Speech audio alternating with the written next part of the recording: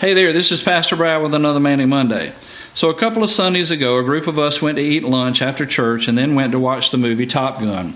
We picked a local restaurant closest to the movie theater. I'm friends with the restaurant owner, so I wanted to support his business, honestly. Now let me say, he's not a Christian. He's crazy and he's lost, but I love him just the same. Our group arrived at the restaurant only to find out that they were having a drag queen parade. Well, this should be interesting. We were all adults with no children, so we decided to stay. I could tell the staff was a little uncomfortable with us being there. I assured them that we were good for them to relax. I don't know if they were Christians or not. I told them that we were going to stay and eat, and that we can't win them running from them. Jesus hung out with sinners. He also told the religious crowd that he came for the sick, not the ones that were well.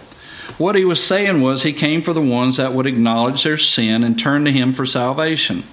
Would Jesus have stayed at the restaurant with the drag queen parade? He absolutely would.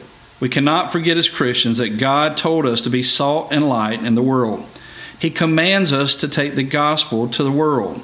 If you're waiting for a lost world to just show up at church, you're delusional. Can situations like this be uncomfortable? Yes, it can. But I want to try and live my life as close to Jesus as possible. You have to love people where they are if you ever want to win them to Jesus. I also want to say that just because we ate at the restaurant with a drag queen parade going on does not mean I support that lifestyle, because I don't. Just because I do not support homosexuality does not mean I hate them. I love them because Jesus loves them. Sin is sin.